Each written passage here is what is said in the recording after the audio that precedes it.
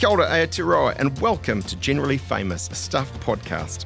I'm Simon Bridges, and every week I talk to a generally famous but always interesting guest about life, love, and what makes them tick. Today, he has had 14 professional wins, probably and counting, 7 of which have been post-2014. Top Kiwi golf professional, Ryan Fox. Hey, welcome, Ryan. Thanks, Simon. Thanks for having me.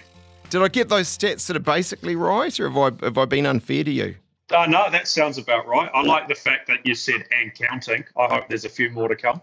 Well, you're in your prime, mate. We're going to get to that. It's such a privilege to have you on. We're doing this remotely. You're in the US? Yep, I'm in my 4th week of 7 in the US at the moment. So sitting in a hotel room in Austin. How do you enjoy that or not enjoy it? Because does your family come? They normally come.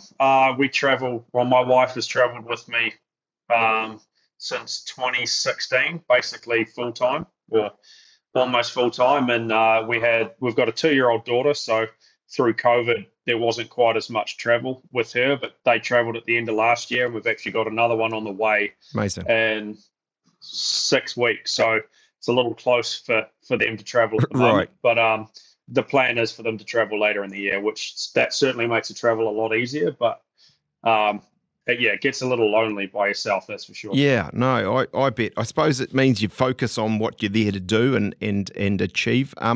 You told me you're in Austin, Texas, which I've never been to, but everyone says a rocking sort of a city. But you're there for the Masters soon.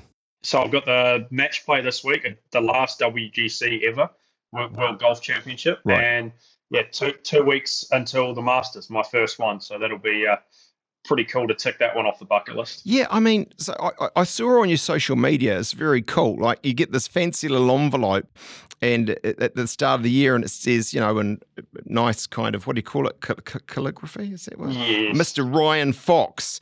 And you said online it was a dream come true. I mean, how does it feel? Yeah, I mean, it's hard to describe. I mean, it's the golf course that's the hardest to get on. It's the tournament that's basically the hardest to get into. To be honest, I thought at 36 it had probably passed me by.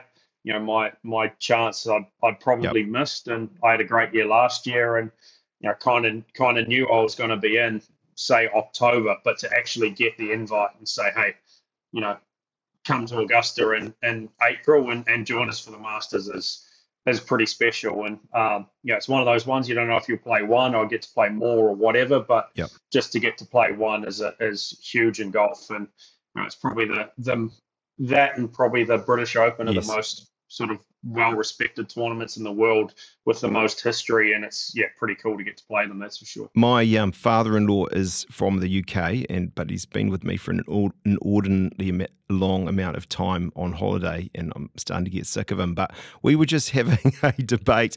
Let's hope he never listens to this. I don't think he's a generally famous fan. We were just having a debate because I told him I had you coming on. He's golf mad. And we were having this debate about which is the pinnacle. And I was saying, no, look, it must be the Masters. And he was saying British Open. What do you reckon? Or do you not want to say?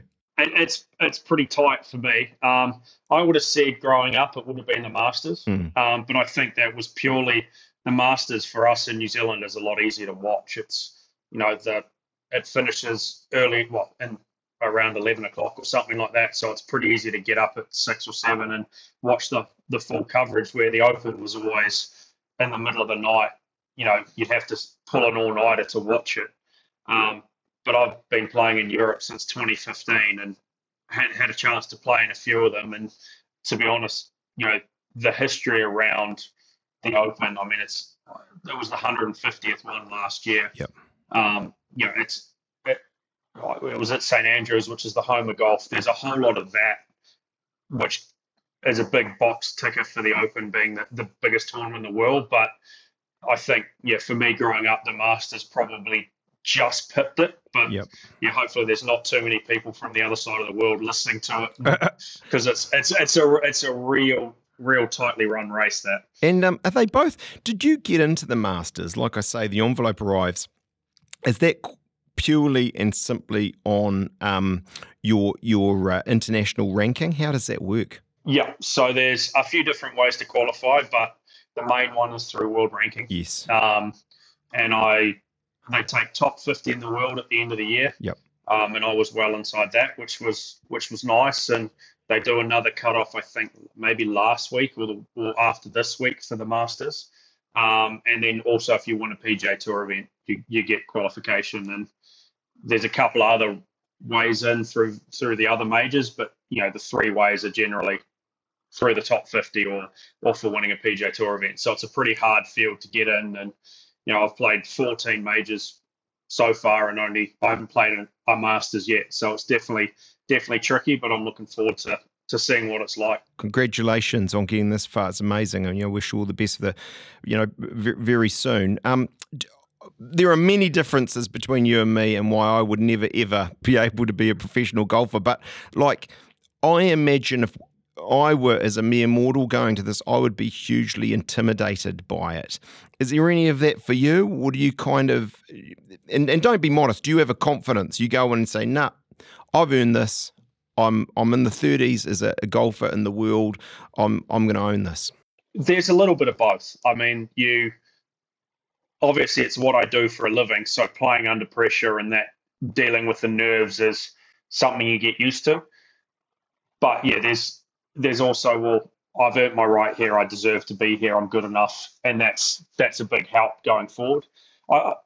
I'd put it to, say from your point of view, you were comfortable getting up speaking in Parliament or speaking in front of thousands of people or whatever, and that there's lots of people that would be really uncomfortable doing that. Yep. But once that's what you do, you get used to it. You kind of figure out a way, even if you are nervous, even if it's a bigger stage than you're used to, you still figure out a way to do it properly. And it's the same for us. I'm definitely nervous. I'll definitely be nervous on Thursday morning when we tee it up. But it's good nerves. It's what you want. It means something. And you get up there and you've got your process for how you deal with all of that, how you hit a golf shot, et cetera, and you just go out and do it kind of thing. On that, actually, I was just going to say, what is that? What are you? Well, let's go weeks out before the Masters. Are you doing things differently than you would on a normal day? What's your sort of regime? I had 2 weeks over here. I've had 3 weeks over here in the States so far. Played 2 weeks in Florida. I had a week off, and pretty much the only thing I've done different is actually go to play Augusta. So it's kind of the bucket list anyway to get to play that golf course. And once you qualify for the Masters, you can go and play it. And as soon as I knew I had a week off, I was like, well, I'm going to go for a couple of days that week and play it and sort of get, as bad as it sounds, the novelty out of the way. So once I get to tournament week, I can just kind of treat it like a normal tournament. And it was actually great to be able to do that. The first round, my head was in the clouds. It was like, oh my, this is what this place actually looks like. It feels different for some reason.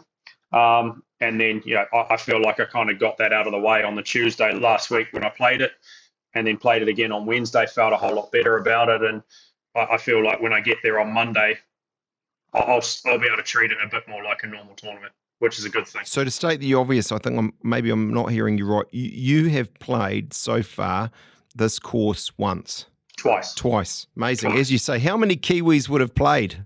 In the Masters? Augusta, that course. Well, actually, ironically, the 2 days we were there, I played Tuesday and Wednesday. There were 7 Kiwis on site in those 2 days. I know a certain former Prime Minister, I think, has played. He moved heaven and earth to get on it. And you played with him as well. He's got the luck of the... I played with him on Wednesday there. Right. There you go. So, Prime Ministers and professional golfers, exclusive company. What about sort of like the day before? Are you on some, I don't know, vegan diet, or do you do anything differently? You just take it natural. No. Do you rest? Yeah. I mean, the biggest thing for us, and I think it's just a general thing for a tournament, is your energy management. Basically, you can go out. You get to a tournament generally on a Sunday night or a Monday, and you're supposed to be firing on the next weekend.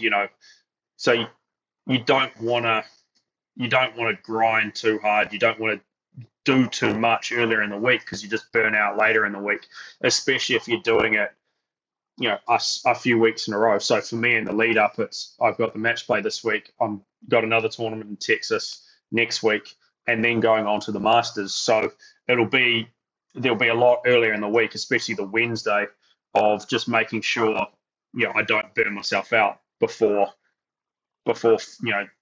the tournament actually starts, because it's pretty easy to do that, especially for the big tournaments. I certainly did it a couple of times early on in majors where you practice a little bit too hard and you get to the weekend and you're done basically. So you kind of learn that over the years to figure out what works best for you. I have a final question on this, but I have to go back to my old boss. I hope you beat him. Yeah, he'd arrived the night before and he was a bit tired and he was just having a bit of a hit around. So it was a bit of fun. I've played with John a few times. He's great fun to be around on a golf course, and he absolutely loves it. So it's great to see. He's cool to play with in that regard. It's cool to see someone with that much passion for the game, and we had a lot of fun out there on Wednesday morning. When you approach that first hole, do you have any rituals, superstitions, or just habits that you kind of approach it with? Not really. I mean, we've got routines, and I think there's a fine line between routine and superstition. Mm-hmm. But I do the same thing before I hit every golf shot. I probably couldn't tell you what I do. It just kind of happens naturally. But in terms of superstitions, no, I don't have a certain amount of tees in my pocket. I don't have to play with a certain number of ball or anything. I mean, I go through 1s, 2s, 3s, and 4s in order of rounds, just because I figure that's the easiest way to get through a box of balls for the week.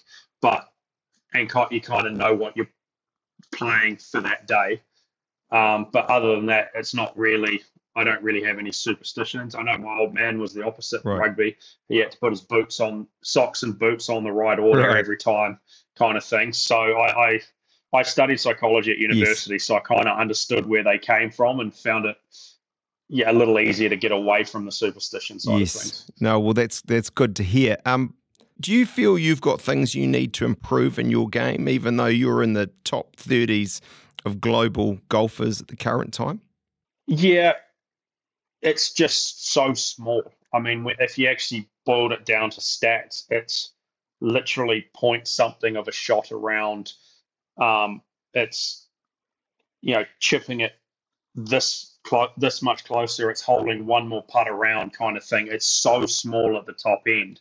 But I mean, the greatest golfer of all time, the greatest golfer of this generation, and Tiger, always felt like he could be better. Yep. So everyone's got to say that. You feel like you never quite reach your ceiling. I think that's a great thing for golf in general. As a sport, you're always trying to achieve perfection. You can never quite get there. And that's what the great thing about it and the most frustrating thing about it at the same time. You are today ranking in the 30s. It's a phenomenal achievement in itself. I think, we go back a bit, you were, if I got it right, probably jumping around in the 50s, 60s. My question is this: do you believe you can win the Masters? Yeah. You need some luck to win a golf tournament, but I feel like if I play my best, I can definitely be up there on Sunday. And if the chips fall the right way, I can definitely be there. I feel like I can hit the shots down the stretch that are needed. It's nice to be in that position in my head. I'll still be nervous in that situation, but hopefully if I'm in that situation, I can figure out how to deal with it. You strike me as, which is a great Kiwi kind of characteristic, is relatively, in an unassuming way, relaxed, right? I'm not saying you don't put in the hard yards or all those things. So do you sort of block that out, or do you kind of sit there visualizing? You've studied psychology, the kind of the win and how that might go. I'm more the relaxed type.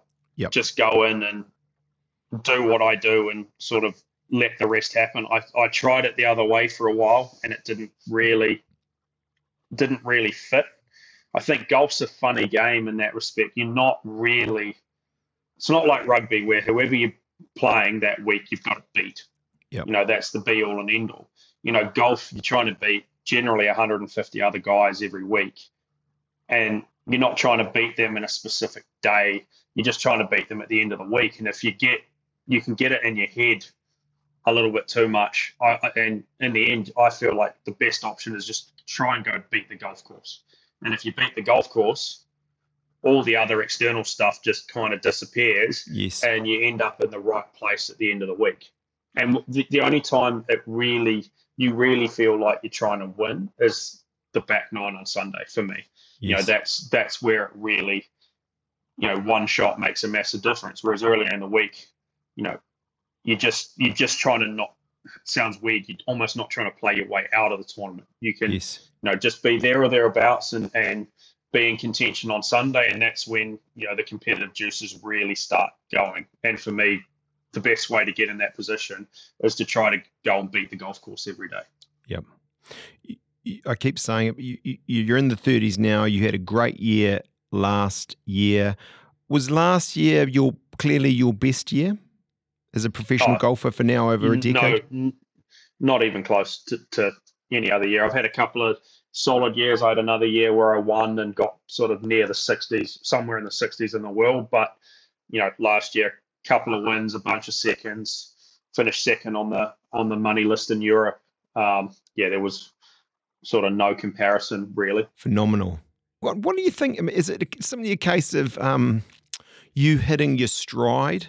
And what do you sort of put that down to? I've heard what you said about a bit of luck, and I'm sure that's right. But, there's also a saying, the harder I work, the luckier I become. Yeah, for me, it was a few things. I mean, I'd struggled throughout COVID. Obviously, trying to travel the world at that point was pretty tough, especially, with a young family in New Zealand. And I struggled with that. So I think having some normality again last year really kind of freed me up mentally. I know there are sports people that can compartmentalize, and no matter what's going on in their personal lives, when they start doing what they do, they can block everything out. That wasn't really me. So having all of that disappear and just being able to feel like it was normal again made a massive difference. I started working with a coach in the UK. I've still got my coach Marcus back home, but throughout COVID he couldn't travel. So having someone have eyes on basically every week, I think kept me in the sort of straight and narrow technically in the golf swing, and that made a massive difference. There was a lot more consistency there last year. And then there was some confidence. I think, I won early on, and I felt like from there, everything else was almost a bonus. I could just go out and freewheel it and have a bit, enjoy it. And that was kind of a bit of an aha moment, to be honest. It was like, oh, okay, I can compete with these guys. Nothing's really phasing me. I actually enjoyed being in contention in tournaments rather than being worried about what was going on. And as soon as I started doing that, I seemed to get in contention a whole lot more. So, just trying to keep doing the same thing this year as I did last year. And it was fun last year. I couldn't have said that for the previous few years. I actually really enjoyed the golf side of it last year. Because actually, hearing you there, I'm thinking of some of the cricketers I've talked to, top cricketers, and there's a bit of a Kiwi cringe almost, right? You're a great cricketer, and then you've got these brash Aussies or the Indians and massive names, right? The Warnes and so on, who I know was a good friend of yours, and you can be sort of intimidated by that. But one of the good things about the IPL, for example, is it meant you're playing them all the time, and you sort of get over that. What you're saying is you sort of got over that. You're not so phased now if it's Rory or Tiger or someone standing there around you. You're secure in your game. Yeah, the one I noticed big time last year was at the Dunhill Links, and that was where I partnered Shane Warne there for quite a few years. So there's something about that week anyway. Playing, I felt like Warney was kind of there, watching. But I remember looking at a leaderboard on the 9th green on Sunday, and I knew I was there or thereabouts. And I was at that point, I was tied for the lead with Rory, or one behind Rory. And in previous situations, I knew I would have, maybe not struggled, but I don't think I would have taken him on per se. Like, I couldn't have beaten Rory.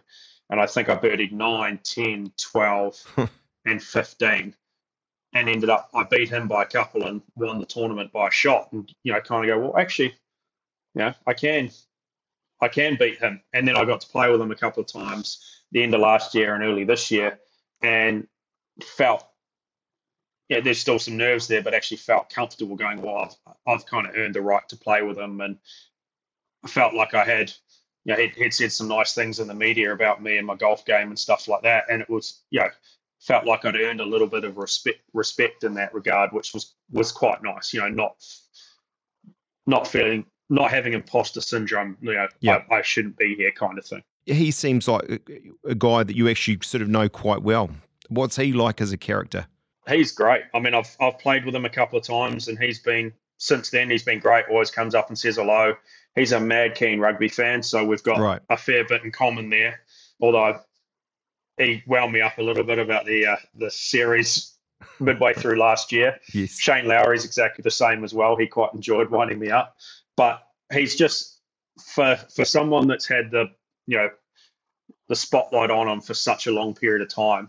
He just seems very normal, and the guys that knew him early on said he just hasn't changed as a person, which is pretty cool when he's been there or thereabouts the best player in the world for more than a decade.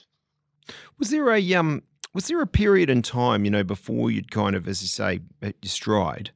I mean, in the early years, hard moments where you thought, you know what, shit, I'm not sure this is the right thing for me. I'm going to go back to being not that you were this, but I'm just a social studies teacher or whatever it was, right? Did you have those moments in the earlier sort of part of your professional? Yeah, I probably had two. I had one, what year? It must have been 2013, my second year as a pro. And I was playing it just on the Aussie tour. And I had a decent first year out. And a lot of people call it second year blues. It becomes everything the first year is new and exciting. And the second year, it actually feels more like a job. You're doing the same kind of the same thing again, and that's what I had. And I struggled a little bit. I got to the end of the year, and I hadn't kept a card, or I was close to. I needed a good week to keep a card. So ours is all based on money list. If you don't finish high enough up the money list, you don't have a job for the following year. And we had 3 big events in Aussie at the end of the year, and I think it was Aussie PGA, Aussie Masters, Aussie Open. And I missed the cut at the Aussie PGA, and I've gone, I don't know if I can keep doing this. I knew I had 6 weeks off after those tournaments, and I was going to reevaluate what was going on. And my dad came over and caddied for me at the Aussie Masters. And I remember him saying to me at the start of the week, like, why do you play golf? And I'm like, well, it's supposed to be fun. And he's like, is it fun? I'm like, no, it's definitely not. With a few extra words in there, I hate it, basically. And he goes, well, our one goal this week is to go out and have fun. And I was like, okay, we'll try that. And I finished 5th, and it was a really strong field with a lot of the big name PGA Tour guys, a few of the big Aussie guys had come back. And that was enough to keep my card quite comfortably. And I had 6 weeks off at the end of that year and thought, well, actually, I kind of do want to keep doing this. I do enjoy it. If I hadn't had that week, I may not be here right now. In the States, I might be at home somewhere with a normal job. And what would that normal job have been, you reckon? I have no idea. I've tried to figure out what it would have been. Golf shop. Yeah, potentially gone into being a teaching pro or something like that. I don't really know. But thankfully, I didn't have to figure that out. You certainly don't. I had another one in 2019. I'd won, and then I missed 7 cuts in a row and kind of got to the same point that I hated the game. And I think everyone goes through it a couple of times in their career. I think every sports person goes through it at some point where they question whether what they're doing is the right thing or not. So I've definitely had a couple of them. It's amazing to think, isn't it? Those who sort of stick in and those who don't, and what could and couldn't have been. But the other thing I take from what you're saying, I mean, it is so much, and we know this, of course. It's a bit of a cliche, but I mean, golf is a real mind game. What's your view of it? Sort of physical skill and prowess versus the mind, and how much of each sort of makes a great golfer. I mean, there's a lot of physical skill in actually doing it to get to a decent level. Anyone that's played golf recreationally knows it's a hard game, and you're talking in fractions of degrees for the club face being out of alignment and the ball goes miles offline. I think physically the ball golf shouldn't work, but it somehow does. Well, hand-eye coordination somehow works, but once you get to the top level, it's all mental. The guys that win majors, the guys that are multiple winners, are the strongest mentally. You look at someone like Tiger or Jack Nicklaus, Tiger was a freak physically, but mentally he was better than anyone else. There's not even a question about it. Which is what? Just zoning everything out, just focusing on that moment and your swing and what you're trying to achieve. Yeah, it's somehow blocking the rest of it out to just be in the moment. And again, anyone that's played golf will stand over it and go, I don't want to hit it left, I don't want to hit it right, I don't want to duff it, I don't want to do this or whatever. And then you try doing that in front of thousands of people for a decent amount of money, it just amplifies everything. And Tiger was very, very good at just hitting the golf shot that was needed to be hit.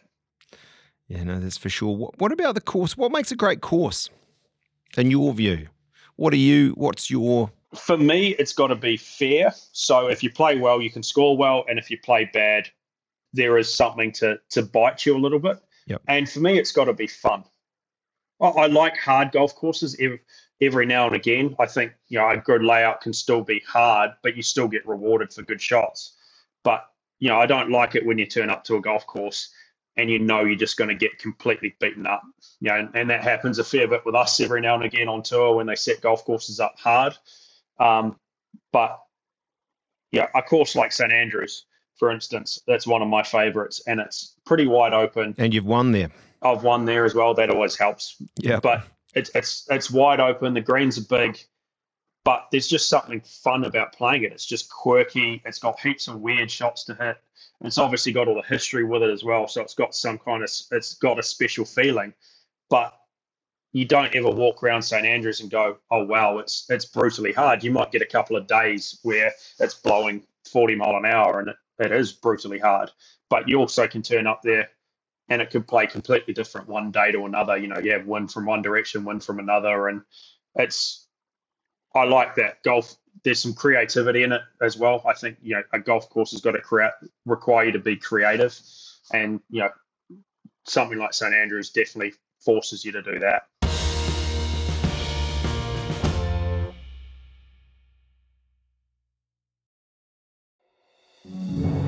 If you don't have time to read the in-depth stories, or you just prefer to listen instead, The Long Read from Stuff is the podcast for you. Each week we showcase one of our excellent pieces of journalism, telling important or entertaining stories from the world of crime, sport, history, culture and more. You also get to hear from the journalists themselves about how they uncovered the story and how it came to life. So, for your weekly dose of long-form journalism, beautifully read, subscribe to The Long Read from Stuff wherever you get your podcasts.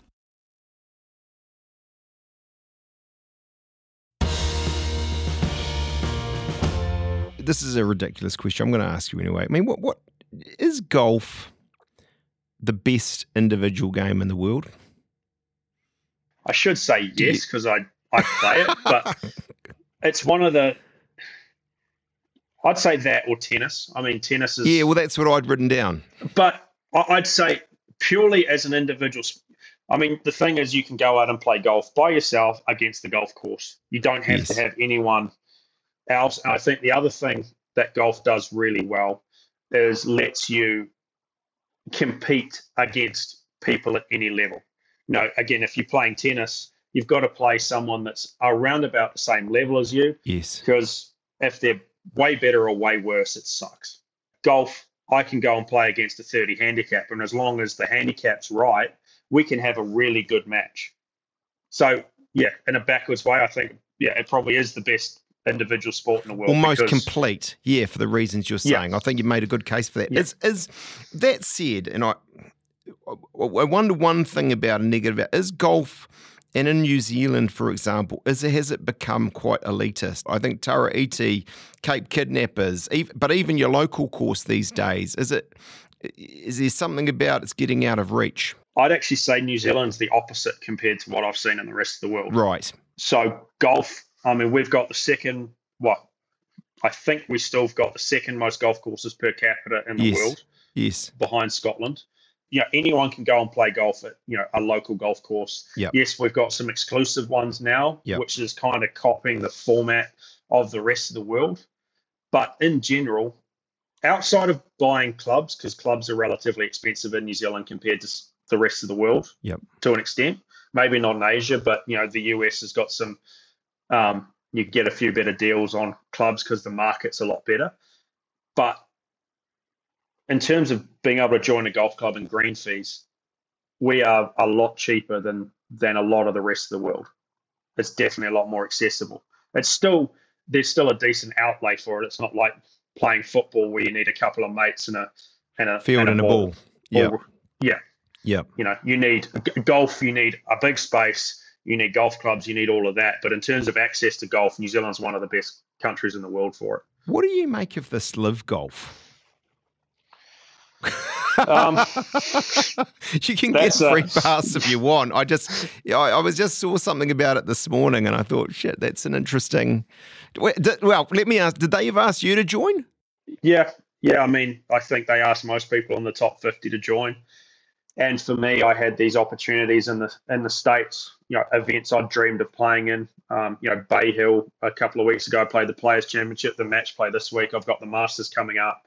And I didn't want to jeopardize any of that to potentially take some money. For me, I've got big money, right? It's ridiculous, yeah. In the short term, what they've done for golf, the competition's been good. In general, in business, competition's a good thing. And we're playing for more money. There's a whole lot more going on now in golf in the last 2 years than what has happened probably the last 10. But I don't like how it's sort of fractured the game, how it's become, it's quite polarizing depending on what opinion you have.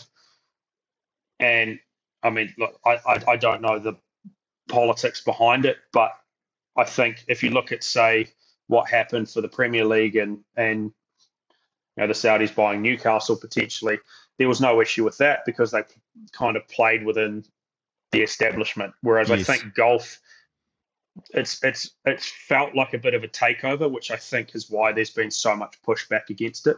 If it had come in, they're very highly involved with the women's game, and there's been no issue. But it feels like for the men's game, they've come in and tried to kind of take it over and buy it to an extent. And I think that's why it's been so polarizing. And that's what I don't like about the overall situation of where we're in at the moment, just the politics of it.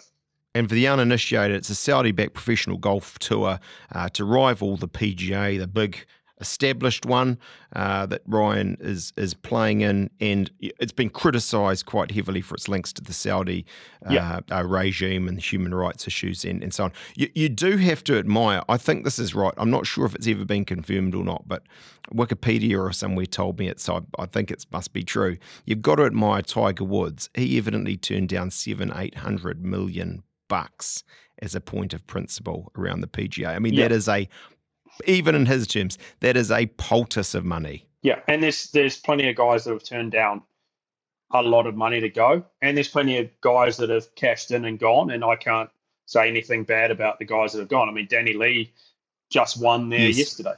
Yep. And, Danny hasn't won anywhere since 2015, I don't think.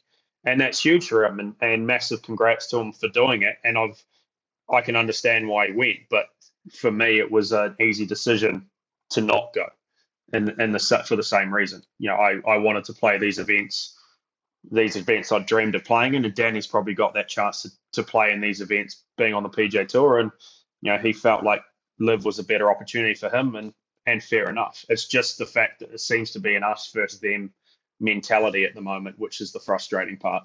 which, as you say, may fracture the game, or actually has, I think, at a level. So that's sort of that. I want to return one thing. We talked a bit about Tiger. You checked yourself actually when you and then you changed what you said about him to something like greatest player of the current era or something. Who's the greatest golfer of all time in your opinion? I mean, that's a pointed question. Obviously, I grew up in the Tiger generation. I'm going to say Tiger. Yeah, but I could probably quantify it and say Jack's gonna come across with all the records. The most majors, blah blah blah. But I don't think there could be any argument that Tiger has played the best golf that anyone's ever played. Yes, maybe for a shorter stretch of time. And Arnold Palmer potentially changed the game as much as anyone, but then Tiger came along and kind of dwarfed what Arnie did, sorry, not Ernie. So the influence Tiger's had on golf is, I think, above and beyond what anyone else has had. So, yeah, I mean, there's an argument for someone like Annika Sorenstam to be the best as well. I mean, she was phenomenal. When you look at her statistics, it's just crazy. Percentage of top tens, percentage of wins. I think she even outdoes Tiger.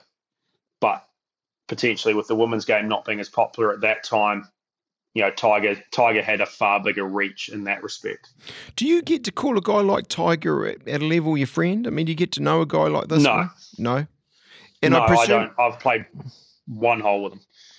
And he strikes me, I don't know why I say this, but I don't know if you watched that Drive to Survive on the F1. It's a bit like Lewis Hamilton. These guys are they end up kind of being a bit apart, and you don't sort of get to see them as much as, say, some of the other rank and file. Yeah, I think Tiger's been like that for a while. Obviously, he was burned by the media, rightly or wrongly, a few times. So I think he's got his inner circle and stays there. But also, when I've been on tour, I've only seen Tiger kind of sparingly, and he's also been injured a lot. So you don't really see a lot of him. And you do get the air. When he turns up to an event, it's like, oh, wow, it's Tiger. And there's something different about the event. So I can understand it from his point of view. Everyone's watching everything he does. I can understand why he kind of steps away and is a bit aloof, is a bit guarded with Keeps what's going on. Because, it does completely. Hey, let's do a bit of a quick fire on the old game of golf. Your career high to date? Winning Dunhill Links last year. Yeah, before you win the Masters in a few weeks' time. That's a good one. I hope, that would be nice, yeah. And I'll be able to say, look, I was just talking to him just before. Career low. Almost quitting the game in 2013, how I explained. Your favourite Kiwi course? Taredi. What about sort of public one that the rank and file can go on? Is there one there that you... Paraparaumu Beach as a club course is probably the best we've got in New Zealand. Favourite golf course, and we've talked a bit about this, but globally? For me, it's a toss-up between St Andrews and Portrush in Northern Ireland. Both, I've played Opens at both of them, and I couldn't pick them apart. They're both fantastic. Different, but fantastic. And I think you've answered this as well, but golfer you looked up to growing up? Yeah, it was Tiger. I remember watching the US Open in 2000, the Masters in 97. That's just, he was golf. I think he still is golf to an extent when he plays.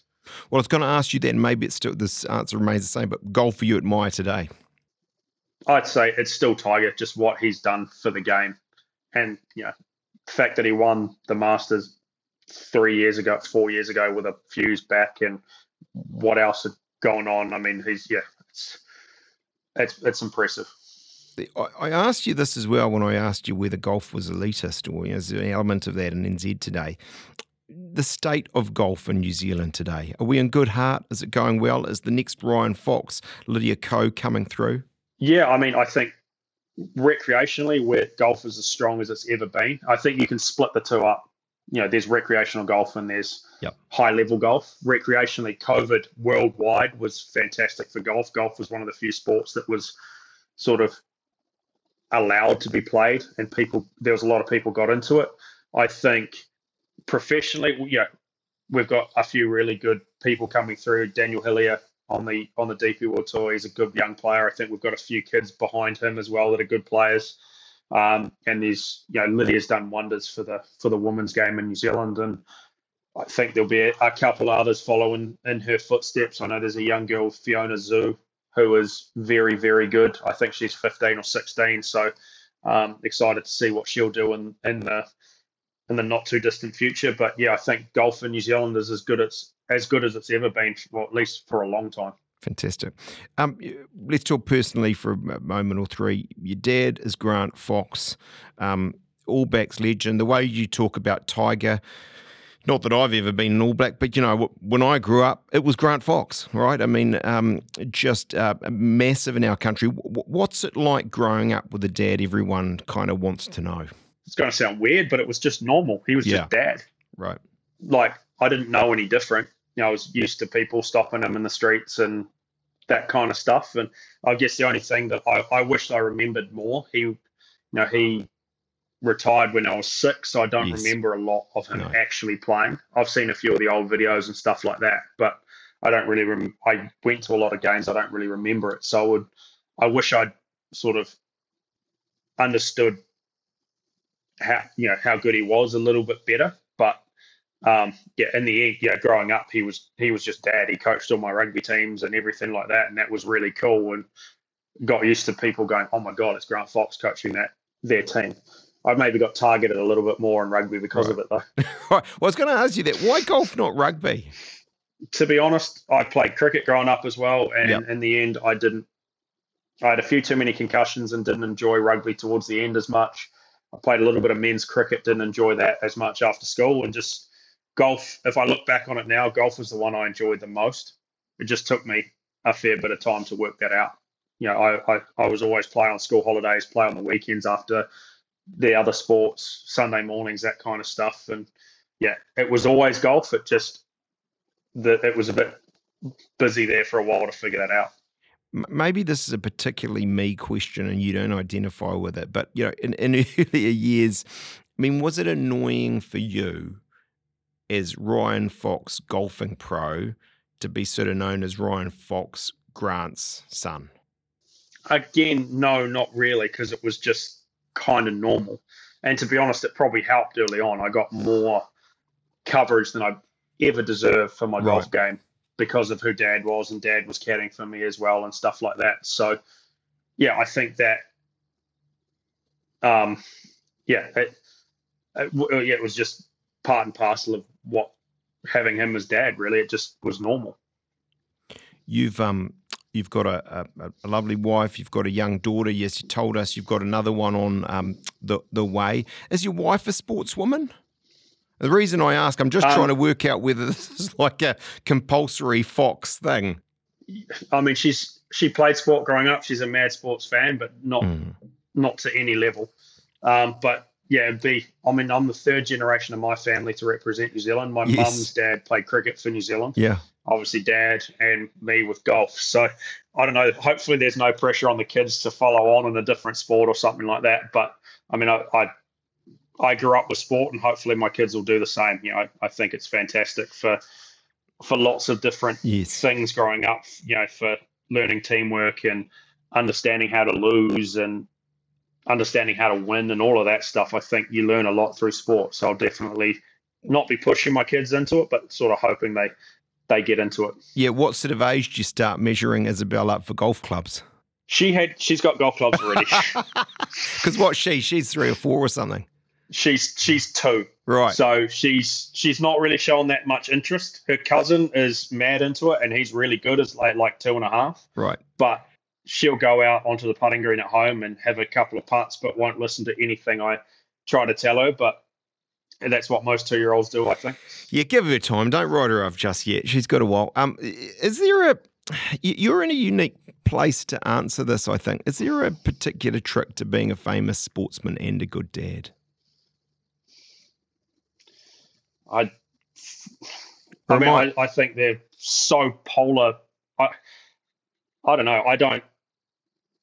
I think you've just got to find the time to be a good dad. It can be really busy. I mean, I'm going to spend a lot of time away from my family this year, and it's just trying to be present when I'm there for the most part. And I was lucky we got to travel a lot last year. So, I I tried to manage that and spend some time with them and sort of be a bit of a dad on the road as well. And I think that worked pretty well. And hopefully we can do that for a little bit going forward as well. We had some really cool experiences going on safari and stuff like that, which to take your 2-year-old on that, even though she probably won't remember, it was pretty fun for us.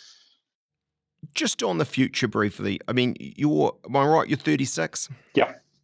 You've got then a good 14 or more years before you even have to consider the seniors. Are we going to be talking about Ryan Fox, like Bob Charles in your 80s or something, still winning tournaments? What do you reckon? I don't know. I think golf is very different now than what it was when Bob played. I think golf's a bit more athletic.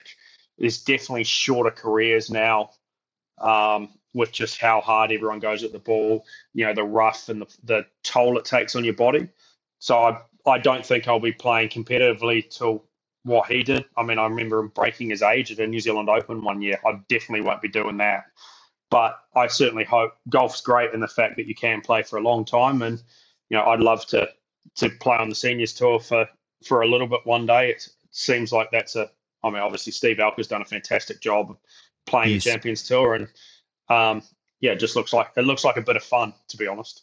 And what is also true, again, probably different from Bob and his prime, is that this is now a game where there are tens of millions, possibly more actually on occasion, up for grabs. You are, and I don't mean this in a good or a bad way. I mean, you are a wealthy man in New Zealand terms as a result of the game. I suppose the question is this: do you reckon does that change how you live and your hunger for the game? Is there a danger that it's sort of like, or not? Yeah, I think it can. I mean, for me at the moment, I don't play golf for money per se. Obviously, it's my job and I want to do well from it, but I just love playing golf. I love the competitive side of it. So I don't think that's going to go away for me, hopefully. Never say never, but yeah, I've been lucky. I've been able to, I'm in a good time in golf where there's a lot of money around, and I've played, pretty well for the most part over a decent period of time, and have been able to look after my family well. And that's sort of more than I probably ever thought I'd get out of the game. So I still love it for the most part as much as I did when I first turned pro.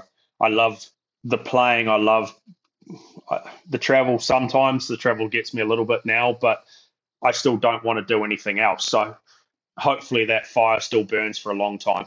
Where do you like to travel to? Is it the States? Is it Europe? What sort of lights your fire? Europe for me. I mean, I've played there now for 8 years. And, being able to play tournaments in Rome and Paris and St. Andrews and stuff like that. I mean, it can be chaotic at times, but it's cool. I mean, we don't get to see much, but just to go there and experience the culture and the food and everything like that, it's just fun. And be honest, is going as a golfer, a professional golfer, is that glamorous or is it just bloody hard work? I mean, No, it's not as glamorous as what it's made out to be. I mean, we stay in nice hotels. I get to fly at the front of the plane every now and again, which is good. But in the end, it's hotel rooms, golf courses, airports, a lot of long haul travel. And yeah, that gets you pretty quick, but you also find a way to kind of manage it properly, and just you've got your little routine of going through, what you have on the plane and what flights I like to, whether it's overnight or day flights or whatever. You find out what works for you and you just kind of get it done. I wouldn't change what I do, but I think the idea of traveling the world and playing golf, it sounds a lot cooler than what it actually is in the end, especially at the lower stuff. Playing Challenge Tour, you're hiring a car and driving for 5 hours to some weird little town in Europe and staying in a crappy hotel. And there's lots of that when you're coming through the ranks that people don't see.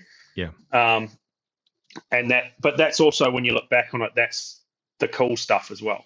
Yeah, no, it's right. It's the rich tapestry of it all, but it's not quite as glamorous as people think. Well, all I hope is that, as you go through it and you win the Masters and do various other things, you're still having fun along the way. We finish this with 3 questions we ask every guest. We call it general knowledge. What is the best night out you've ever had? I had a night in Chicago about 15 years ago. 2 mates from school happened to be there at the same time I was playing an amateur tournament. My dad was there, and we had quite a few drinks at a Brazilian steakhouse.